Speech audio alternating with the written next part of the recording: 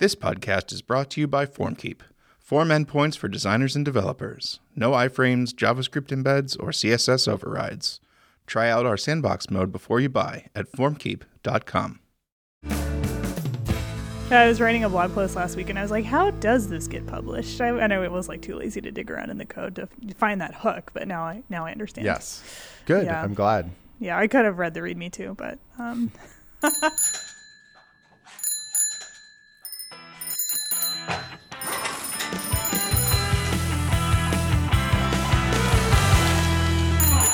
Hi, Gabe. Hi, Lila. Hello, and welcome to Bike Shed Open Mic with Thoughtbot's San Francisco team. Sean and Derek are in Kansas City at RailsConf this week. So today I'm going to be talking to some of my teammates here in San Francisco about what they've been working on lately. So, Gabe, how's your day going? It's going pretty well. Yeah? Yeah. I understand that you recently learned a lot about emoji and UTF-8. Can you tell me a little bit about that sudden passion for UTF-8 and emoji and where that was coming from? Sure. The sudden passion for emoji came from having a lot of errors on a site I run. So I run a site called Chroniker that changes people's Twitter username and profile on a schedule, like Buffer, but for information about your Twitter profile, not for actual tweets. Okay, cool. And just to clarify, Chroniker is a pun. Yes. A play on the words cron and moniker. Yes. Okay. Cool. Exactly. I love it. So one day I scheduled a username that was all emoji. And then I noticed that it didn't get sent to Twitter when I logged in. So I checked the logs and I saw an error message from Twitter saying that the username was blank, which was curious because it was not blank. I had entered a bunch of emoji. So I took a deep dive into Twitter's rules about this, and on the way I learned a lot about emoji and the kind of filtering that Twitter does. So when this failure first occurred, what was the name set as? Was it actually set, or was the change just rejected? It was set, and the change was, oh, I see. It just didn't happen. Okay, yes. Yeah. It just said, this is totally invalid. Right. Okay. I so see. If I had done it on the web app, I would have seen an error message. Got but it. Because the times were delayed, because I had scheduled it for the future, it was just in the logs. Right. So it sounds like you probably gained some pretty general knowledge about emoji and UTF-8, but it was for the specific purpose of doing it on Twitter. Yes. Okay, cool. So what did you learn? So I learned that specific to Twitter's rules, which are opaque and not written down anywhere, and were mostly learned by trial and error, plus a helpful person on Twitter who does not work for Twitter. Twitter removes some, but not all emoji. So one of the more interesting things I learned is that it removes some emoji, but not others. So I had a bunch of questions about why that was happening. So wait, can you give me an example? If I want my name to show up as Sparkling Heart, would that work? I think that Sparkling Heart would not work. What? But Heart would, Okay. As would Umbrella and Lightning Bolt. Okay. So those are some good examples. So why would the example of Sparkling Heart not work? So it has to do with the Unicode code points for each emoji. Okay. Which I think leads to some other questions. It did for me. Yeah. Certainly. So what it does, so the actual rule is Twitter removes some fancy non-printing white space characters, I learned, which I think is not really a problem in general because being non-printing, they're very hard to type. Mm-hmm. And it also removes characters that are outside of the Unicode basic multilingual plane. Oh, wow. Okay. I don't know what characters those might be. Right. Do you? I've learned. Okay. Or at least I've learned how to detect it. Yeah. So the basic multilingual plane is where most characters that people use are located. Okay. So not in the ASCII sense of like things that most people use, which was really things that people who speak English and some European languages use, but like actually most of the languages in the world today are in that plane. So Right. There are other planes called unofficially and very, I think, coolly astral planes. Okay. Which I love. Yeah. And that's where like a bunch of extra stuff is, as I understand it. Okay, so the normal plane, what was it called? The basic multilingual plane. We could just say BMP. We should probably just say BMP. Okay, yeah. So that includes like English and Korean and like normal languages. Yes. I'm worried about saying normal languages just in case there are some that are like not included. Right. But it includes Chinese, Japanese, Korean characters. It includes Vedic extensions. Okay. Just reading from Wikipedia now. It includes a lot of languages that I've never seen before, quite honestly. So the point is that plane includes code points. So code points are just numbers. How they're encoded into like actual characters on your computer changes depending on the implementation. So it's like the platonic ideal of a number. Yep. And how your computer represents that could be totally different, but like you need a way to map it to a code point. Does this have to do with why emojis look different on different platforms? It does not. Well, so it sort of does in that like Unicode doesn't specify how to represent them. Right. It just provides guidelines. Okay, so but the encoding step is different from the like rendering. Right. Yeah, so there are standards for both, but there's room for artistic license. Exactly. So the code points are represented as hex numbers, and the BMP is U plus 0, so like just 0 to U plus FFFF. Okay. And everything above that is outside the plane. So it turns out some emoji are really like just code points that people and operating systems decided to represent as pictures. Mm-hmm. So like iOS and Android decided to represent some code points as actual pictures. So the heart, for example, is actually like well within the basic multilingual plane. It might even be in like, you know, Latin, like ASCII or something. It's just like, you may have seen it, like a little black heart. Yeah, totally. And then when Apple sees that code point, it's like, oh, I'll make this a cool picture instead. Mm-hmm. And that's how they decide to render it. Mm-hmm. And other emoji that were added later, once I think emoji sort of picked up steam and people were like, people love emoji. Let's add some new ones. Do you know, just, Sure. historical questions, do you know when that inflection point was? I think recently. I think after, so emoji I think were popular in Japan. Yeah, that's before what I've heard. iOS happened. Uh-huh. And they were like rendered by like SMS carriers in Japan. And then Apple sort of took that and expanded it. And then people were like, oh my God, I love emoji. Mm-hmm. And then other systems like Android and Also I think like Firefox them. OS are like Yeah. rendering some characters as emoji now. Yeah. I don't have data to back this up. I'm going to say definitely after 2000, maybe in the past 5 to 10 years. Yeah. Probably. Anecdotally, that seems consistent. Right. Exactly. Yeah. So once they added a lot of new emoji, they couldn't fit them in the basic multilingual plane because it was already stuffed full of all of these other languages, Everything right? was There's no taken. room. You can't just say like, oh, all of the code points are taken. Right. So they had to add them to another plane. Okay. Which is necessarily higher, right? So these new ones, like I think like Sparkling Heart, like I think Thinking Face is a very popular recent emoji, have code points that are much higher than U plus FFFF. They're like U plus C13DF, which is, thousands higher and well outside the basic. Right. And the then BMP. this is the plane that is not supported by Twitter. Right, for unclear reasons, because they could totally render it, I believe. I don't believe there are any technical restrictions. Right, because I can definitely tweet a Sparkling Heart.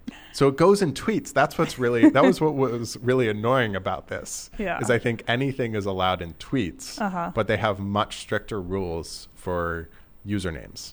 Right, and it's not clear why. Totally unclear why. Yeah. What's your... Well, I don't know. It seems hard to speculate on why that might be the case. Right. I assume legacy systems, maybe just normalization. They decided to cut it off at a certain point and never changed it because let's be honest, my use case is an edge case. Yeah. I don't think a lot of people are running into this. Yeah. Although this conversation is really making me want to like find someone at Twitter who deals with emoji and like storing them and have them on this podcast to explain why. If that comes out of this appearance on the podcast, I'd be so happy. I would love to talk to someone at Twitter about this.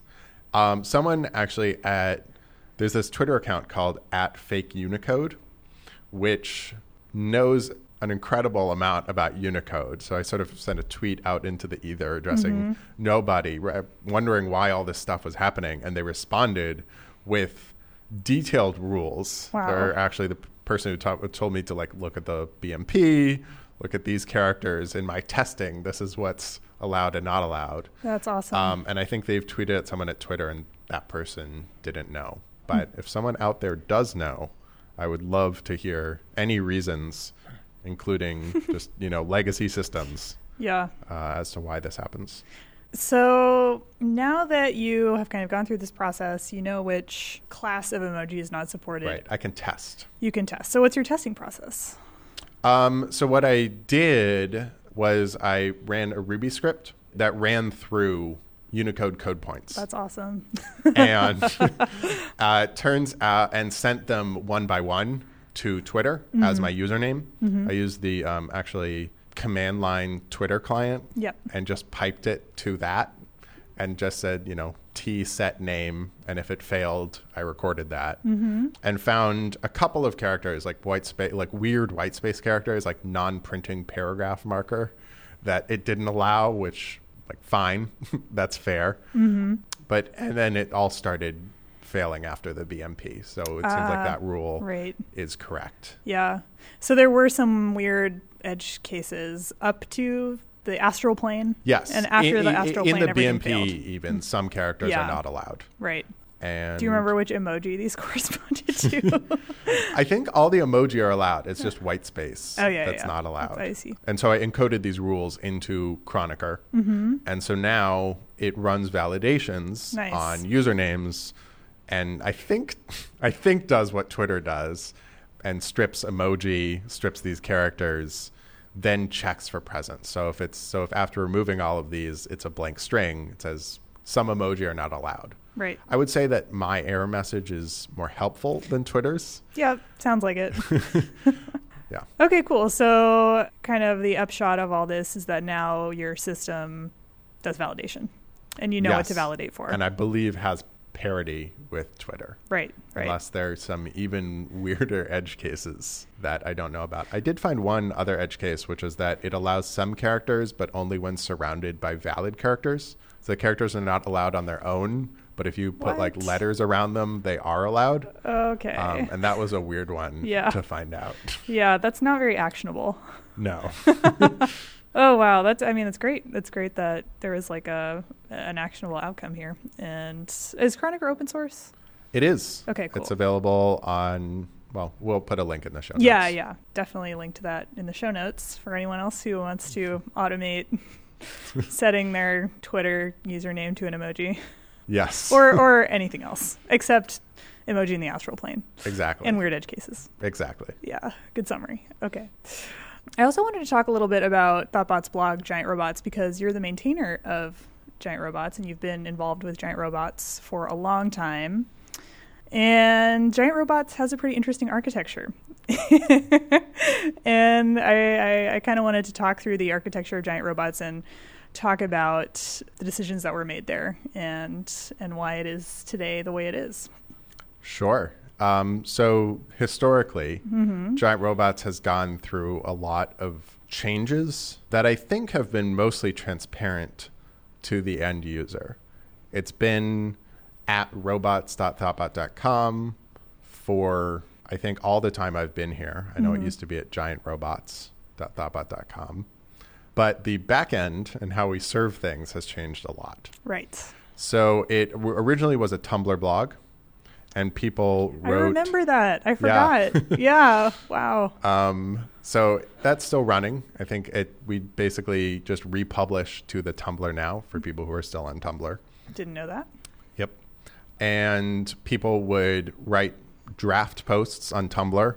then find the secret private link, share that in chat, and get feedback, which worked fine, but breaks down when people have to specify. It's hard to specify what you're talking about when you can't do line comments, for example. Mm-hmm. You have to be like, oh, no, I meant the other and on line 6. Right. So reviewing was going difficult. through the review process for a blog post, which we do rigorously internally. Yes.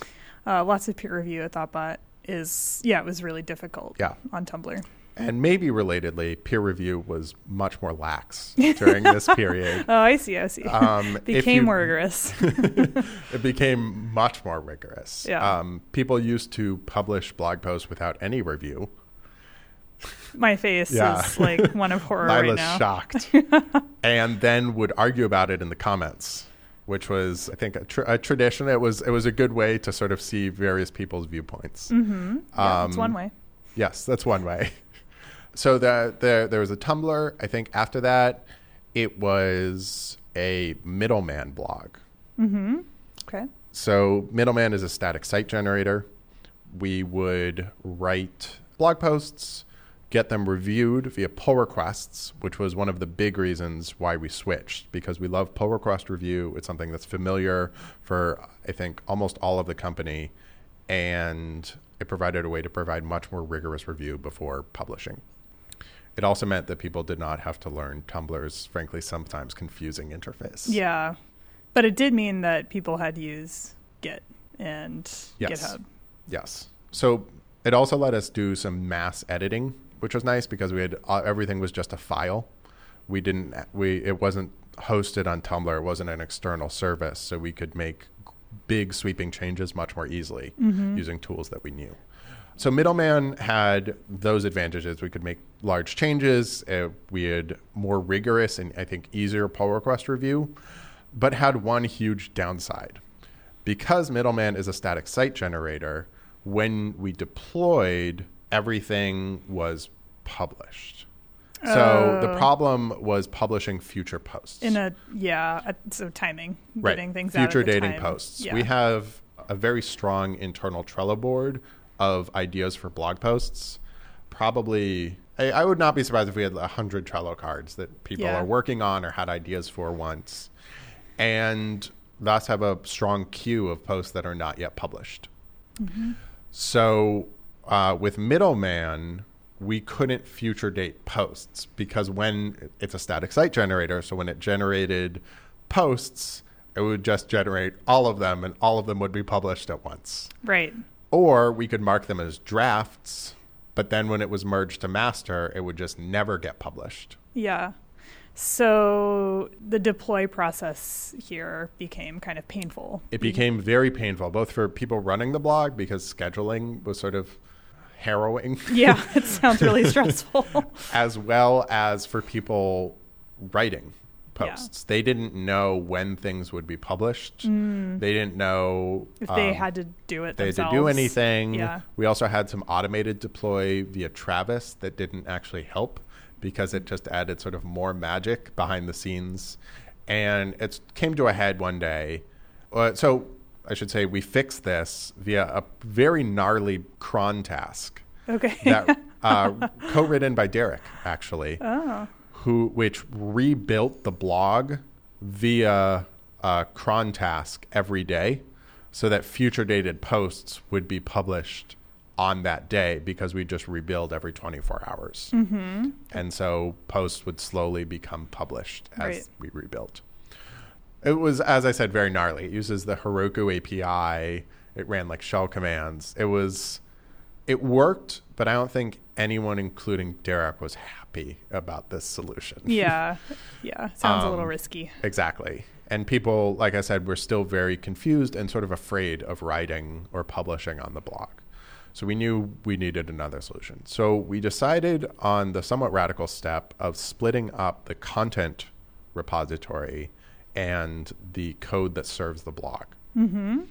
So that means we write in Markdown with the pull request process. So all of the Markdown is in one repository, and the Rails app that serves robots.thoughtbot.com is totally different. I can go into that more, but right now the general process for how that works is people write a blog post. It gets reviewed via pull request. It gets merged to master, which then sends a GitHub webhook with what was just merged to master, with the contents of the files, all that, to the Rails app, which has an endpoint. The content. Exactly. Yeah. That Rails app fetches the content and inserts it into database with a specific date. Yeah, and in the content, it just sends the new content, I imagine.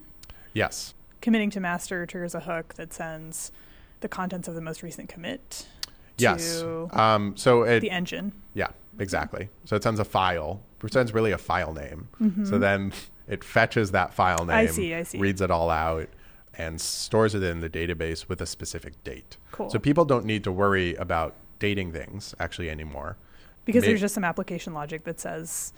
chooses the next available date. So we don't publish on the weekends, and we don't publish on dates that have another blog post, which was actually one of the more annoying parts of maintaining the blog. Yeah. Was finding the next blog post when there were 5 blog posts that could be possible and figuring out when people had time to merge things. It was a whole thing. Yeah. Now it's just automatically done. Yeah, that's awesome. Are there any pain points with the new system? One of the pain points is that it's complicated. It's a GitHub webhook. There are 2 different repos. It's sort of turned our blog into a distributed service. Mm-hmm. We call the Rails app that's serving our blog Maitre-D. And if Maitre-D rejects something because it fails its validations, those validations they're in Maitre-D, they're not in the content repo. So there's different logic. Yeah. And yeah, that's complicated. Yeah, it's complicated. So we need to stay on top of logging. We need to stay on top of errors. If we change something in Maitre-D, the associated checks in robots.thoughtbot.com, which is the repo where we store the markdown, need to be updated as well. Mm-hmm. So that's definitely the biggest downside. Yeah. Is complexity. The dependency between the 2. Exactly. Yeah. The upside is GitHub's webhooks are incredibly fast. Mm-hmm. So fixing a typo and then merging to master updates the actual blog site in about a second. Yep. We also have Fastly, which is a caching CDN in front of robots.thoughtbot.com. So Maitre-D automatically flushes the cache. Every time it publishes. Yep. So it flushes the cache for the homepage. And when a specific blog post is updated, oh, nice, it flushes the cache for that blog post page. Oh, that's awesome. Yep. So it doesn't need to be done manually. It's very nice. Yeah, that seems like an advantage. Well, I guess you could do the same thing with middleman. Yes. We'd probably write that logic in the Travis deploy hook. Yeah. It would be a little messier. It would be a little messier. Yeah, but you could do it in theory. We could do it, exactly. Cool. Hi, Tony. Hi. How are you? Good. So for listeners, this is Tony DePasquale. He is you do a lot of different things these days, but you're primarily an iOS engineer here at Thoughtbot in the San Francisco office. How's your day going? Day's going good, actually. Yeah. Learning a lot about Haskell, fun stuff. Oh, yeah. What are you working on today? So I think what I'm working on today is probably the actual topic I'm here to discuss. Oh, you're working on FOMOBot? Yes, I'm working on FOMOBot. Yeah. So I know that you the other week open source FOMOBot. This week. Recently. Yeah, this week. Yeah. Wow. It's been a long week. Yes, it has. And I wanted to talk more about FOMOBot. And first of all, what is FOMOBot? Let's start there. So I guess we can start at what is FOMO. Yes. And FOMO is an acronym for fear of missing out. And it's hard to describe a good definition for it besides just it's that feeling that you get when like a bunch of your close friends are like doing something really fun and you're seeing pictures of it come through on Facebook and you're like, oh shit, I can't believe I'm not there. It sucks that I'm not there. Or I guess fear of missing out is kind of like present or like it's going to happen in the future, right? So it's like that's going to happen and you're like FOMOing hard because you're like, oh god, I can't miss this. It's going to be too awesome. Yeah. That's pretty much what FOMO is. Yeah. I have fear of missing out about this. There's like a team event or like dinner tonight that I have to miss out on because family obligations, which are, fine and good and all that, but I'm kind of bummed. and I'm experiencing FOMO about this particular event. Yeah, I feel like family obligations are the biggest cause of FOMO. Yeah, no, that's a good example. That and maybe that tiki bar event we had. Oh, yeah. That you weren't able to come on. Yeah, I still regret that. There you go. I actually have a friend who made up the expression FEMO was I missed out, so it's like past tense. Oh, I see. Nice. I see. So what is FOMO bot? FOMO bot. So I don't remember actually how we exactly came to this conclusion, but we decided one day that we'd love a Slack bot to sit inside of all the Slack channels, because we have a ton of them, over 350 of them. Whoa. And it would sit in the rooms, and monitor activity. And so it basically will alert you when activity spikes. So, and spiked activity means like possibly a good conversation is going on. That's the theory, right? And so you don't want to miss out on good conversations happening in some rooms. But you also don't want to be in 350 Slack channels. Yeah. But you don't necessarily want to be a part of every conversation that's going on in these rooms. So the idea behind FOMObot is it will figure out the conversations you want to be a part of and let you know. That's kind of the grand scheme of what we were trying to do. So yeah, that's kind of what it is. And right now it doesn't have enough data to know whether it's really FOMO for you or just FOMO for anyone, So right now the key metric that you're measuring is activity and activity. What does that mean? It means like the rate at which messages are being That's exactly sent That's exactly in a given channel. We're measuring, to get all mathy, we're measuring the density of the rate of messages over a period of time. Yep. And so we look at the last 20 messages, and we basically divide the time differential between the last message and the first message, or the latest and the earliest, over 20, which is the size of our queue. That's all it is. It's just dividing the number of messages over the time differential, and that's like the rate of messages for that time differential. And if it's over, I think I just set the threshold to like 5, whatever that means, 5 messages per minute, I think it is. And if we surpass that, then maybe there's FOMO. How often does this run? I mean, how frequently are you doing that calculation? Every message that gets sent to one of the rooms FOMObot is monitoring, it recalculates to see if potentially it's FOMO. Okay, cool. And so you have to invite FOMObot to a room, so you can like decide which rooms he's in and not in. That's not a big deal. And then, so like for instance, we don't want him in client rooms, right? Yeah, that would be awkward. Yeah. Yeah. So I mean, he won't post anything to a room. Yeah. I keep saying he also, it's just a bot. It won't post anything to a room. Yeah. So it'll only post to its FOMO room, which is the FOMO channel. Yeah, but the irony, if FOMObot is telling you you're missing out on this amazing conversation in the X client project channel and you can't join. Yeah, exactly. You're not on the team. Yeah, that's kind of funny actually. It can cause FOMO. Yeah. So yeah, that's what it's doing now. So it's just really firing on rate of messages. And how is that like? I haven't used it actually because I don't have Slack FOMO specifically. That's fair. But how would you say, as a user, how is it working for you? Is that algorithm pulling you into the channels you expect to be pulled into when they're like when there's a lot of activity? So right now it's only in maybe like 5 or 6 channels. I'm trying to keep the sample size small so I can easily validate whether it should have gone off in those channels. And they're all channels I'm already in anyway. So if I'm away from my console for a while, I can like go into FOMO room and see the rooms that spiked and maybe check those out first. But I'll see all those rooms have activity anyway from Slack like notifying me. But that's kind of like still in the testing phases. Like I want to make sure that the events that are happening are legit. And it's already led to a couple enhancements in the algorithm, which I can talk about. But I think it actually is pretty good.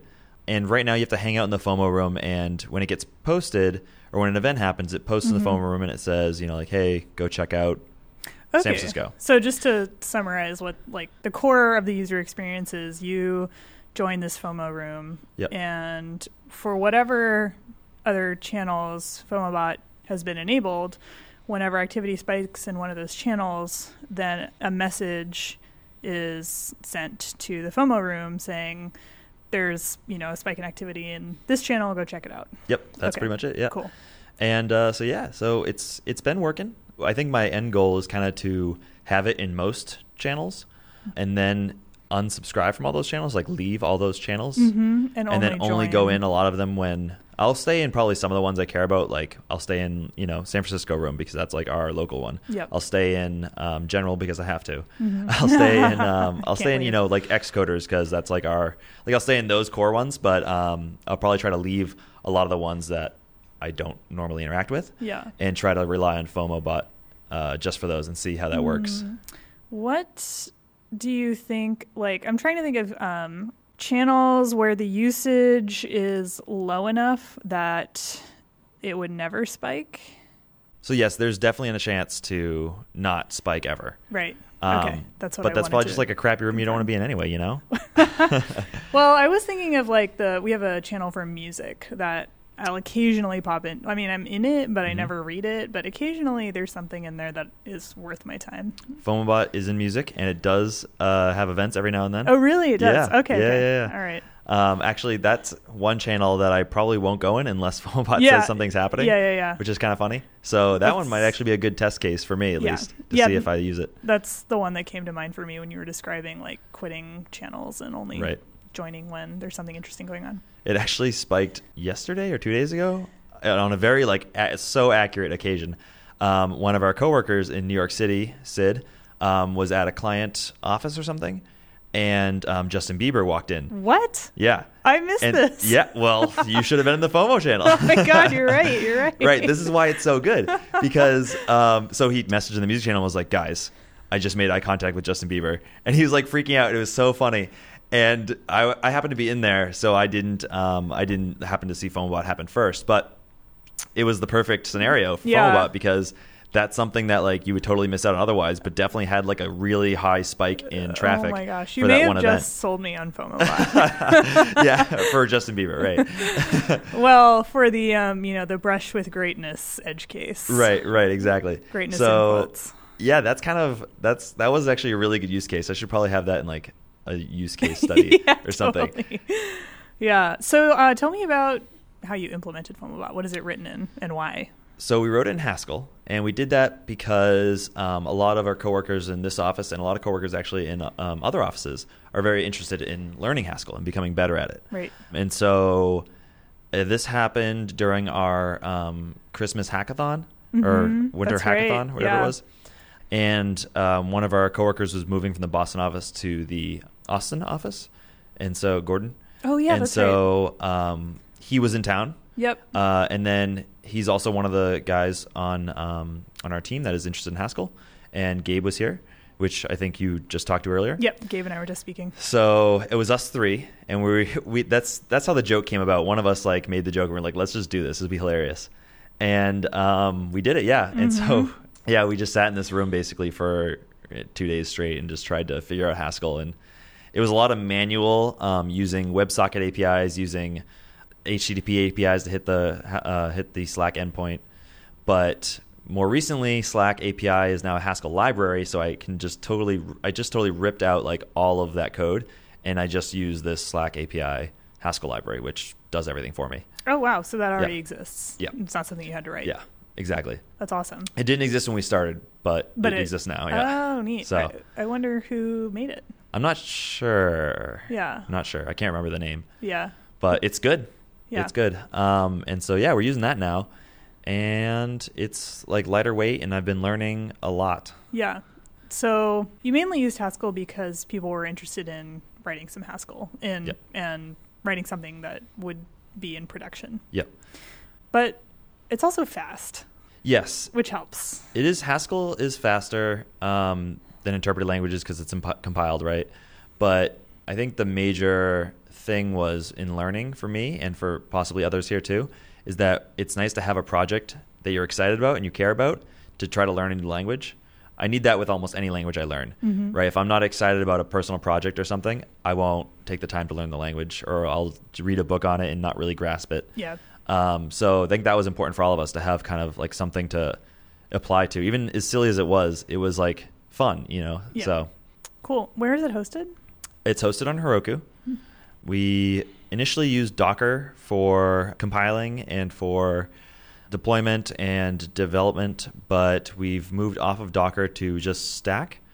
And basically, Haskell What has is a Stack? I don't know what Stack so is. Haskell has a package manager called Cabal, Oh, yes. and it kind of sucks, Yes. and it's a little clunky.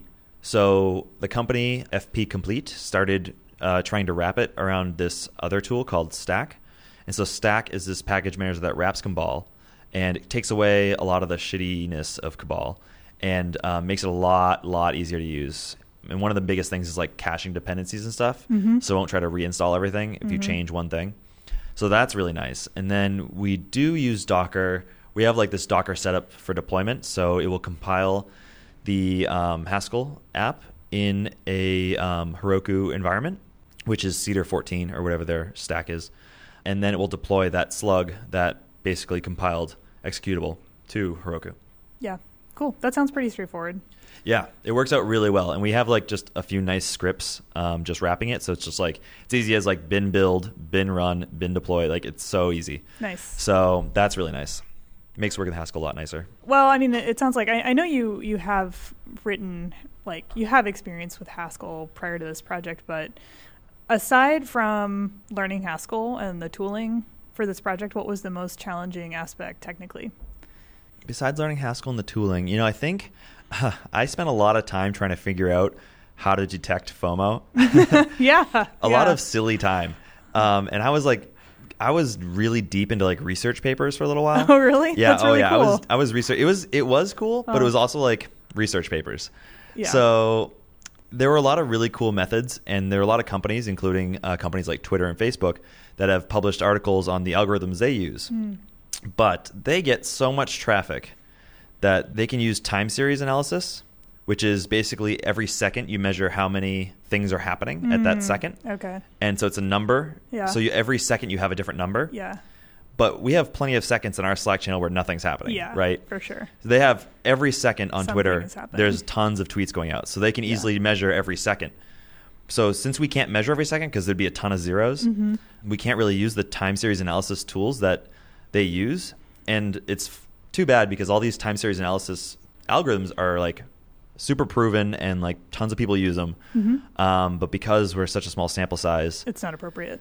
it's not great. Yeah. You can do something called like interpolation, and you can interpolate the in-between curve between the 2 points of that you have data at, but it's still not great. Yeah. I found that this density thing was just a lot nicer. Yeah.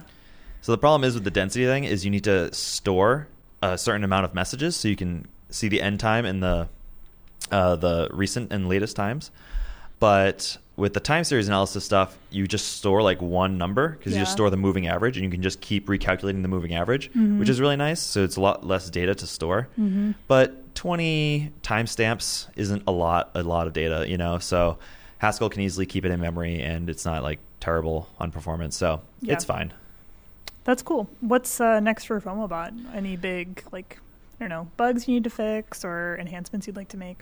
So just this week, I finished an enhancement that improved the detection algorithm by making sure that at least 3 people are part of a conversation before it will cause an event. Oh, cool. Just that kind of prevents like just one-on-one One person, conversations that just happen. Like if someone specifically asks someone a question and it's just them talking, it won't spike on that. Also, I added, so right now or before this, if someone just like typed a bunch of messages in a row and was like, hi, enter, how, enter, R, enter, you, enter, like that kind of thing, that would spike it because someone is typing a bunch of messages fast. So now I check to make sure that the user is unique from the last user that posted. So if the last user that posted is the same as this message coming in, it just replaces it as opposed to popping on the stack or pushing on the stack. It just replaces the top of the stack. So that way it's like one person can't just like enter a bunch of time and cause FOMO. So those were 2 enhancements. And then now I'm working on having FOMObot be private. So you can have him or you can have it text you. It's okay. It can be him. You can have FOMObot basically interact with you through direct message as opposed to being in the FOMO channel. Oh, nice. And so now you'll be able to add preferences. Yeah. So instead of just getting alerted by every channel, you can say, FOMObot, only alert me if the music channel spikes. Cool. And it will directly DM you when that happens. Oh, very cool. So I'm going to keep the FOMO channel around, and I'll have it keep posting things to there for like everything. But the preferences will let you like focus in on what you care about, and it will also since it's a DM, it's like a little bit more in your face when the message comes through, right? Like you'll see that like as your notification Yep. is like a red 1 instead of like just the highlighted channel. Yep. So yeah. Wow. And That's then really cool. The future, The future of the FOMObot. future of FOMObot. I have this like lofty goal in my head of like using machine learning algorithms to like figure out what FOMO is for you. And so the biggest What thing does for FOMO like mean to you? yeah, exactly. The Yeah. biggest thing about machine learning is like you need a positive feedback loop for the machine to learn, Yeah. right? And so I guess you being a part of a conversation would be like that positive loop. So you'd have to like monitor conversations and see when you reply to things. And then it would like, I guess it would take like a snapshot of the people around you that you're replying to. And I guess my theory right now is that FOMO isn't necessarily based on the conversation, but It's the about the people who are part of the Yeah. conversation. So if you're always messaging or replying around the same kind of people, Yeah. maybe FOMObot can learn that and then alert you when those people are a part of a conversation that's spiking. Yep. So that's my theory. We'll see when that happens. I had literally the slightest idea about machine learning algorithms. I read like part of those papers was like when I was reading that kind of stuff. Yeah. I was like, this is really cool. Yeah. But definitely not MVP. So yeah. Not MVP, but it's cool that there's like this broader design question of what is FOMO? Right, Like, exactly. what is it? How do you model FOMO? And is it different for different people? Right. And how do people give you feedback on what FOMO, like what they have FOMO about? Right. Yeah. It's like this really silly thing that I kind of weirdly and really strangely think it's really interesting. And like scientifically though, Yeah. there are definitely people researching this kind of stuff because I'm sure this is huge for social networks, like Facebook, Twitter, etc. And I'm sure they all have tons of information on what this is, and they're definitely doing all their own experiments, but they probably don't share a lot of it because that's Probably like, I'm sure Facebook's wall is 100% this algorithm, Yeah. I think that's all the time we have right now. Cool. Thank you for having me. Thank you. That was really, really interesting. Hi, Amanda. Hi, How are you? I'm wonderful. How are you? I'm good. So now I am joined by Amanda Hill, who is an Android developer here in our San Francisco office. Amanda, you've been here for like a month or two now? I think a little bit over 2 months, yeah. Right. How are you? I'm wonderful. I just got put on a client project last week. Nice. So my first one, which is very exciting. In 2.5 months, I have been in now 2 product design sprints. And Wow, that's a lot. yes, it is a lot, especially since they were both very similar Yeah. in the products that they were, or they are, I guess. So yeah, I'm very quickly becoming very, very good at client management. That's great. That's really great. Yeah, I think a lot of people might not get to do more than 2 design sprints in a year, Yeah. just depending on how things shake out. So Yeah, I feel like I've filled my quota for the year. Yeah, for sure. So I know that you've been doing a lot of work on Tropos lately. Yes. Can you tell me what Tropos is? Yes. Tropos is a weather app that was originally built and designed by Thoughtbot developers and designers for iOS. And I am working on the Android version. Cool. And I think this is something you kind of picked up when you joined. Yes. So about a month before I joined, Kelly joined Thoughtbot as well in the Denver office and also was not immediately put on client work. So she began working on it in her investment time and then was like pretty quickly put on a project. So I kind of picked up where she left off. Have you been working with any of the other Android developers at Thoughtbot on this, or have you been kind of on your own for this? Kind of on my own because they've been on client work, and so I've been doing this Monday through Friday, where they've been on actual other paying work Monday through Thursday. So they've definitely been reviewing my pull requests, and when they have free time, we talk about it. But day to day, mostly me. Yeah. That's what I was wondering actually is how code review is getting done, because I know the mobile team is pretty distributed. Yes. At Thoughtbot. It's something that the Android team just had a meeting about recently, is how do we as a consulting kind of agency where our business model is such that we're almost never going to work together. I think for web developers it's different. There's usually more than one web developer on a project, so you have the opportunity to work closely together, but in our situation where we don't, just because mobile is expensive, we almost never will be on a project together. And so how can we kind of best help and support each other? Because when you're on a project together, you have all the context. And so you know what the trade-offs are, you know why decisions are being made, and you can kind of talk it out. It's a lot harder when you're not on the project together to both ask your question and give all the context, so Yes. they can really help you kind of talk about, make a trade-off decision with like understanding the full picture. Yeah, absolutely. I think my colleague Chris, who I'm working with on my current client project, was on vacation last week before. And I was in a position of having to find somebody to do code review for me. And I was like, oh, man, there's just so much more overhead when you have to educate someone on the context around the domain-specific knowledge and why you're using this jQuery plugin instead of that jQuery plugin. Yes. And it also becomes hard when they're kind of cool, interesting things that you decide. So for Tropo specifically, it's a pretty basic app. It's supposed to be a weather app for humans because we're robots. And it's just a lot of really subtle, beautiful animations and kind of views.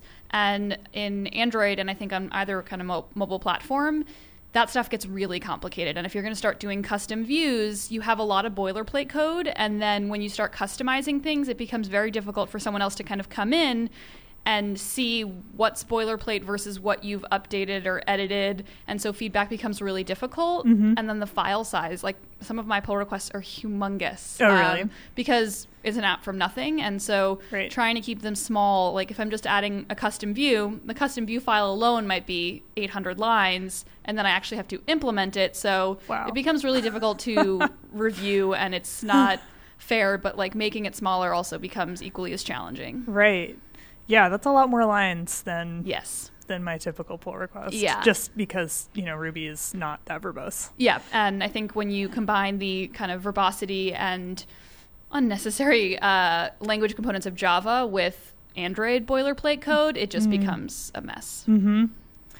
Interesting. So it sounds like there are organizational or team level pain points that you guys are working on addressing as a team, but is there anything technically that you found challenging working on Tropos? It sounds like the animations have been a lot of work.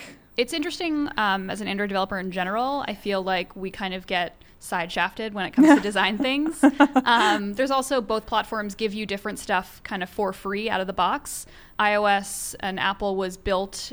The hardware itself is consistent, and so they can optimize for hardware in the way they build their software. And on Android, that is just not the case. Right. I heard at a conference recently there are over 40,000 unique Android software running on unique, like the combination of software and hardware is like somewhere in the 40,000s. Whoa, my face. Which is insane. I'm aghast. That's amazing. Yes, so things are done very differently. And so because this was originally just kind of like build Tropos for Android, we're kind of just copying at least the design, and a lot of the design for the iOS version was based on iOS paradigms and iOS best practices. And so there was a lot of conversations around, is this a Tropos design or is this just an iOS design, and where can we kind of make it the Android version versus where should we kind of stick to the brand? Right. Yeah, that's one thing I was wondering about is I don't know much about the comparative challenges of developing for iOS versus developing for Android, but I do know that they're pretty different.